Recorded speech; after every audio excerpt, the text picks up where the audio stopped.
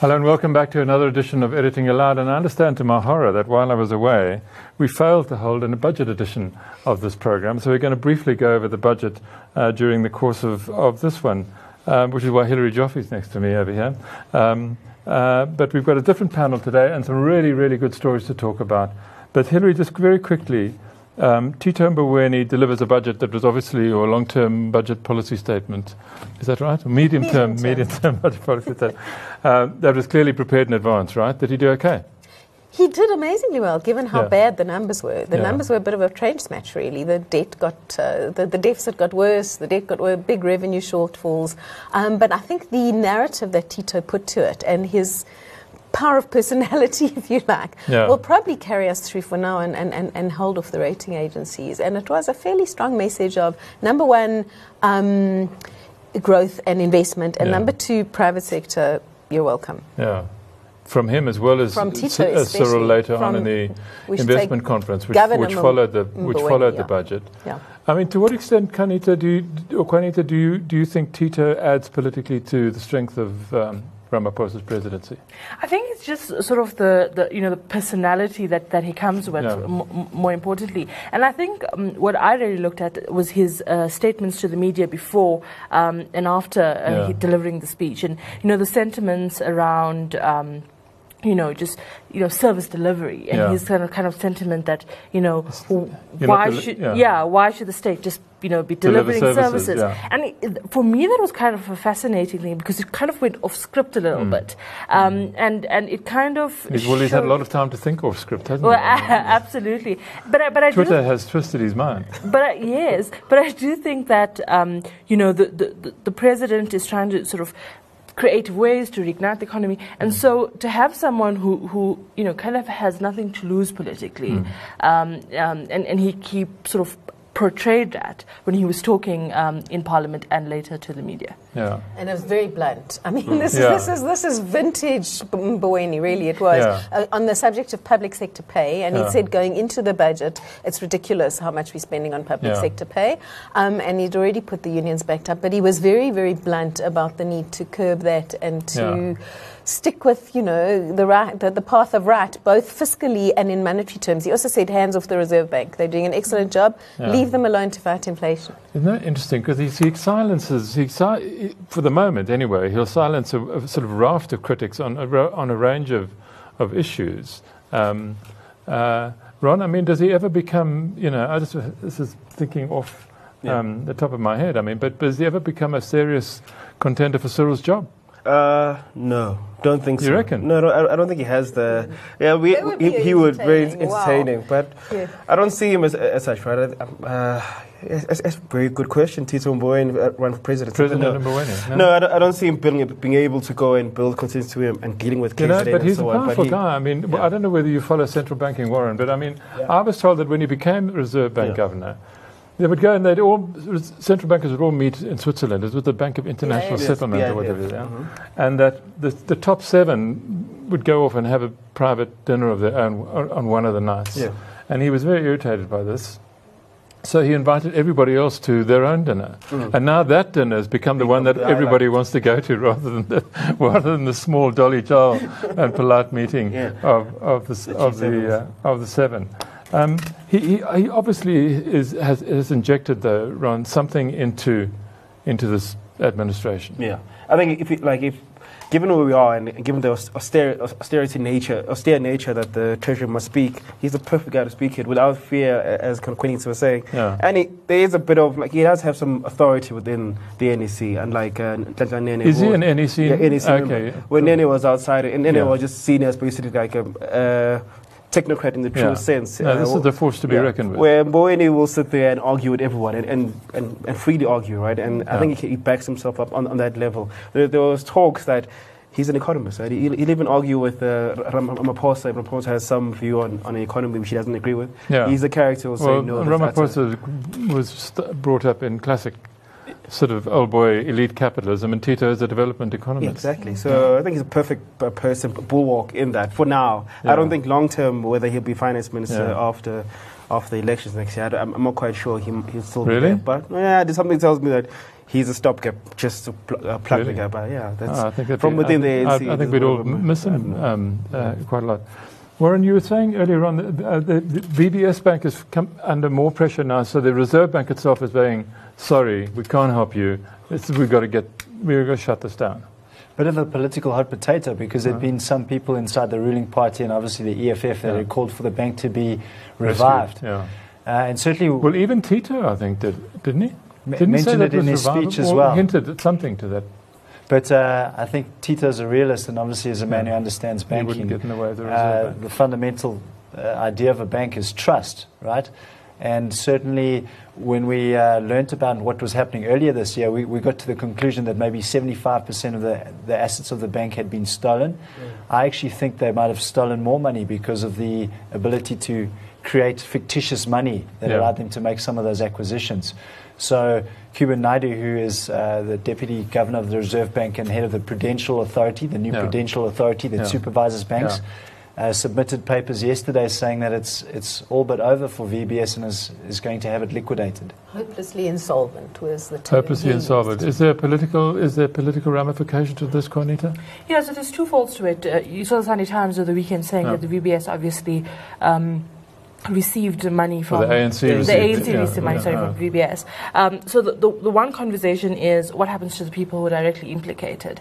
And now there's the discussion about the ANC Integrity Committee again. The last time there was this discussion was around former President Jacob Zuma, and basically how much of a muscle they can flex. And that's going to be the big discussion on this weekend when the ANC meets for that particular reason, among other things. And then the other issue is just they were pontificating and pointing the fingers at the EFF in Parliament and so forth, and now they're at the receiving end of that now because they have benefited from this loot. And so it's going to be interesting to see what they come up with. But I also kind of find it quite fascinating that they would say that poor people's money was not stolen from this whole VBS. Because of the Nedbank. Well, the state stood behind the deposits up to 100,000 rand. So the state stepped in with a guarantee, but the poor people's money was stolen. I mean, the taxpayers basically, as you say, have to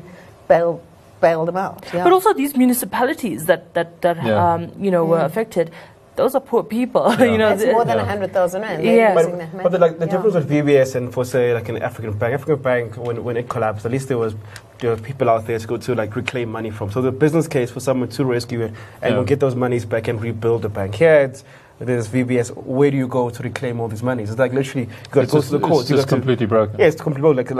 As I said, as was a banking heist. So it isn't. There's no business case in anyone coming to rescue VBS, for instance. Whereas African Bank, when it collapsed, is there any place to hide for those people who are named as having received money from VBS Bank? I mean, presumably, if Floyd Shivambu's brother in the report got money, then this.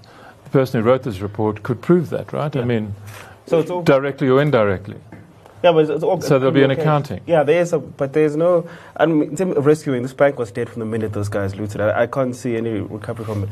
And the only way to get back those monies is to go to the whole. And it's interesting there, but this comes at a time when I think there are 4 new banks in the offing here. I mean, there Discovery Bank, Patrice Motsepe. In Discovery Bank, if I'm not mistaken.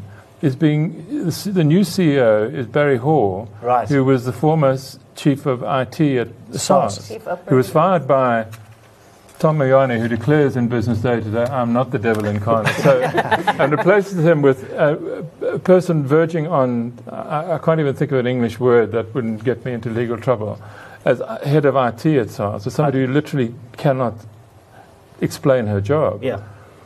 And so we lose this guy to Discovery. He's going to run it back. Anyway, that's just probably another story.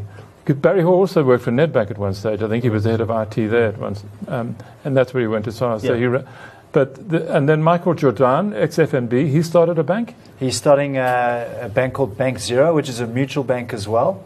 Also very reliant on technology to drive down fees. So he said to us yesterday, it's in the newspaper today, that the cost of running the IT operation for Bank Zero is 1% of 1% of what it used to cost to run the IT system at FNB. And part of that he attributed to open source architecture and software, which you can access for free. So, well, I mean, I don't want to give him any advertising, but I'm going to just briefly. I use his data thing, Rain. And it's unbelievably cheap. I mean, and I use a lot of data, and I pay almost nothing for it. It's ridiculous. And then there's a third one. Patrice Motsepe is starting a bank. Right, which is also very focused on tech and also going to be attacking banking fees as well. That's going to be called Time Bank, as we understand. This has got an Australian connection.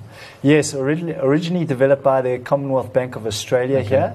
And then they did a portfolio and decision and decided they wanted to get out. So Patrice Motsepe's African Rainbow Capital will own that entire bank. And it's just awaiting signature from the finance minister. So that will also get going next year. And people talk about the Post Bank, but if you speak to Mark Barnes, I'm not sure. Mark Barnes is now writing stories for Ron Darby, columns for Ron Darby, saying he wants one big state bank, and I think the post office would be in there. The central player in this. We should put him together with Tito Mboweni. I mean, they'd get on like a house of Mboweni does want a state bank. I know what he thinks. Well, Barnes knows how to do it.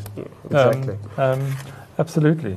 Hillary, are these banks going to trouble Standard Bank and Nedbank and, you know, you're a banking writer of old. I was of old. Yes. Look, I suppose. I mean, if you were, you know, Mike Brown at Nedbank, would you be worried about Michael Jordan at? Actually, you should almost be welcoming it, because you need disruptive innovation to kind of keep everybody on their toes, and it has to be a good thing to get competition into what's been a banking sector which has been dominated by a few big players, though with the entry of Capitec, which has been a huge success. I think there's long been, thinking that we need more small, agile players in the banking sector, and particularly now. But going back to VBS, I think one of the issues for the Reserve Bank is to look at the lessons of VBS and how they managed to miss that, even though it was a very tiny mutual bank. And to make sure that you can bring competitors into the market, smaller competitors, but also keep them. But you will remember very well when we were both on business day. And they brought a whole lot of small banks into a whole lot of small banks, and it all went horrendously wrong. Went really badly wrong. So I hope this time and we can get the you stopped me sending a photographer to take a picture. They all met somewhere, and I wanted to get a photographer to see all these bankers with their, covering their faces with the newspaper orders. They scurried in to admit defeat, and Hillary stopped me. But I think that was the last time, late 90s, when we brought lots of new banks into the sector, and it went horribly wrong. I don't think it has to this time. So we're really looking forward to competition, which is also well regulated. And certainly, Peter, the entry of Bank Zero, they're not even going to do lending. So they're just going to focus on transactional income and savings deposits. And then he's going to take the float and invest that into more wholesale markets where there's an interest differential.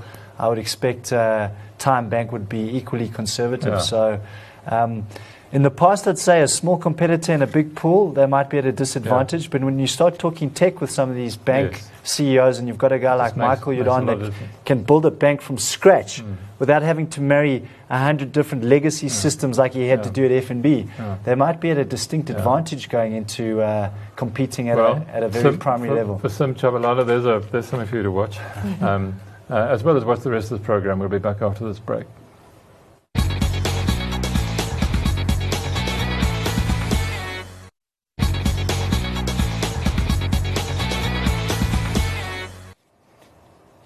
Welcome back. Juanita, you've written the lead in the Sowetan today. Anti-Cyril plot thickens. I don't know whether anybody can see that. It's basically built around the fact that former Northwest Premier Supra Mahumapelo is now joining a legal effort, to challenge the ANC National Executive Committee's decision to disband the provincial executive in Northwest. Is that right? And as part of removing him. And in that he joins a sort of a fight back in a way, I suppose, against Cyril Ramaphosa. Started and made absolutely blunt by the pictures in the Sunday Times of the meeting at the at the hotel in Durban, whose name I momentarily... Maharani. And let's not be surprised. Guess who's going to represent them? Advocate Dali Mpofu, the chairman of the Economic Freedom Fighters. Of course, he would argue that he's just doing his job and this has nothing to do with the EFF at all. But there's something else at play here. If you want to fight the ANC as an ANC member, Dali Mpofu is your guy. That's the trend that we've been seeing. But why the story is quite fascinating is, in the past, there's always been some legal action to big decisions made by the ANC about disbanding leadership structures. We've seen it in the ANC in KZN, we've seen it in Limpopo, and so that trend is normal. But now, for a former chairperson, a strongman of the ANC, one strongman of the ANC, a former premier, to then sit back, first, kind of distance himself away from this to see how the political river flows, and then deciding that, no, he actually supports this case and then wants to make his own representations. Now, what's quite fascinating... Who started the case? Was it other Northwest members, right? So the ANC in the NEC in August took the decision that there was enough to warrant the decision to dissolve the leadership structure. This was after they put the provincial government under administration, and there was a whole lot of infighting, etc., etc. Then this decision was taken, and then there was sort of a fight back, and 4 ANC members decided to take the ANC to court. Now, that decision to take the ANC to court was taken the day after the great Maharani meeting, where Supra Mahumapela was present, Ace Magashule was present, and at the time there was absolute, rejection of our story in that matter was discussed in that meeting. But now, this kind of the follow-up to that shows that there was, a strategy that was in place, that they were going to challenge this ANC decision. And now they're challenging it on sort of technicalities. And the irony of this is that Supra Mahumapela, who was the former premier and ANC Northwest chairperson, in the past attacked ANC members for taking the ANC to court on decisions. And using Dali Mpofu as well. And now he's doing the same thing. If you look at the heads of argument, and the matter is going to be heard on Friday, you see in that... what court? In the South Gauteng High Court, Johannesburg High Court. And so what they're trying to do is to force the court to reinstate him. And the political sort of... why this matters politically, rather, is because the ANC list processes are taking place. Right. Now, the list processes are extremely important, especially for a person who was once a strongman. And so they would want to be in charge of the list process to ensure that they can have control over who the candidates are going to be for the provincial legislature and parliament. And that really is, you could see the shorter measure to say, put us back in. We were going to be out in February. Would there be a plan B if they fail in the court? Yeah, so we kind of saw the plan B manifesting a little yesterday outside the Chile House, where there was that protest by some of their members.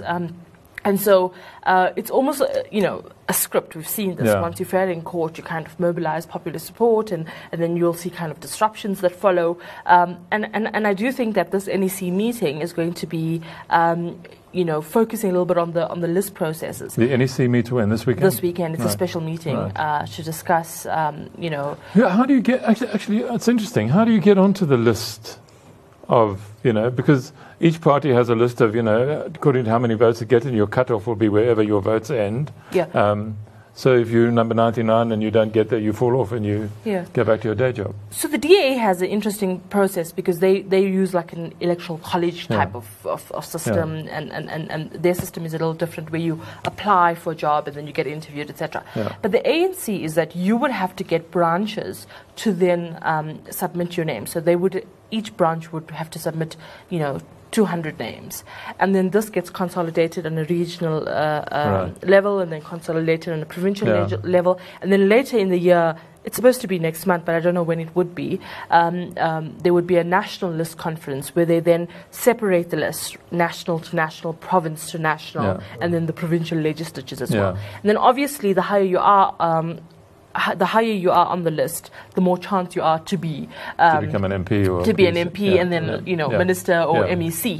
So that's really where the power lies. And does anybody have? I mean, is it completely transparent and democratic and open? Or absolutely not. No.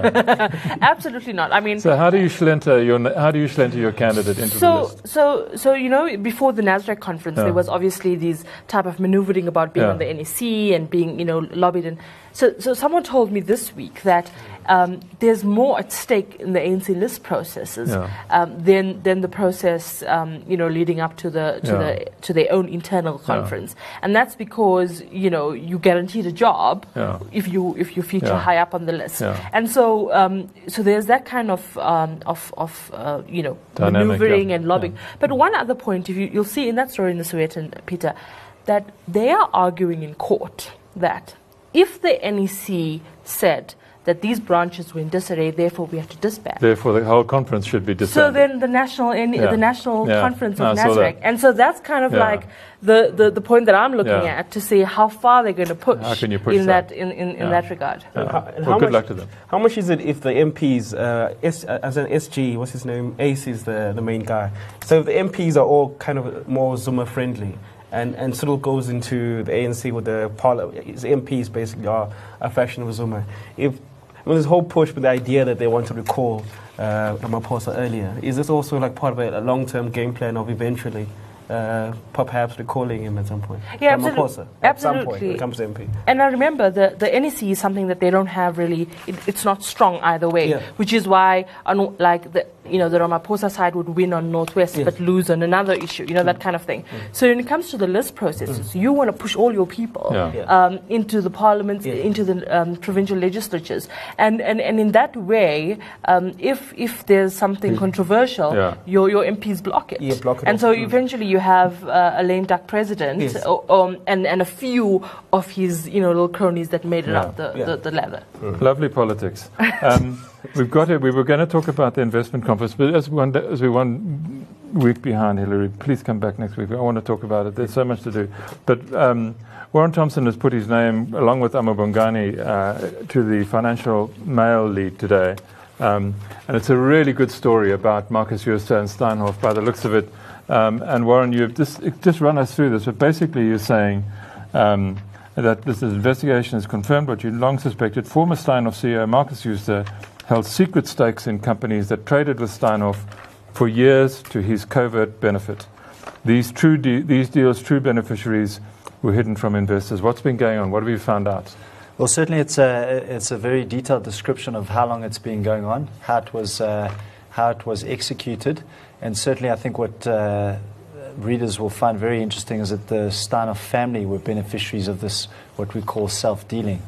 So a grand tale. Why would that be surprising? I mean, that's what that's what crooks do, don't they? If they steal, I mean, it's all for the family. Right. Yes. Yeah. But certainly the fact that it was the family that had their name on the business that was also covertly enriching themselves. Through these, the original Steinhoff family. Right. Both. So this is the crooked business right from the start. It appears so, yes. It goes back 20 years almost to the time that they listed initially on the JSE in 1998. And you'll see a whole lot of funny structures and entities coming from places like the BVI, the Bahamas, that we could only really track because of the Panama Papers, as well as documents that we've been able to source from inside the offices of some of these people that were carrying out these deals. This is in the Steinhoff saga. This is new. Certainly, the fact that the Steinhoffs themselves had been enriching themselves is new. But certainly, we give credence to the fact that this was almost a criminal enterprise from the get-go. Hillary, just to bring the investor conference in here, I mean, exposing this sort of thing does us much more good than harm, I'm sure, in the eyes of the world. Absolutely. I think foreigners are kind of struck by the robustness of our media now. Some of our survived, the institutions that have survived. Yeah, I mean, I think it is one of that our institutions are sort of still strong, including the media and the courts and so on, is one of the things that keeps South Africa attractive, even though we have like practically zero growth. Because it almost seems as if the tide is about to turn. You know, where Ron, tell me whether I'm going completely off the rails here, but you know, US employment is almost full now. Yes, right? Basically. Interest rates in the US are going to have to rise, right? But ours are going to have to rise too. I mean, does it become a bubble when you've got full employment? I mean when does all that lovely foreign money cash come back into emerging markets? Maybe put on my positive hat and say, look, as you say, U.S. employment is almost fully employed. There's talk of like a plateau in the U.S. growth. Yeah. They've reached at the top, and even when it comes to interest rates, this year might be the last year. Next year, talk of high interest rates is over in the U.S.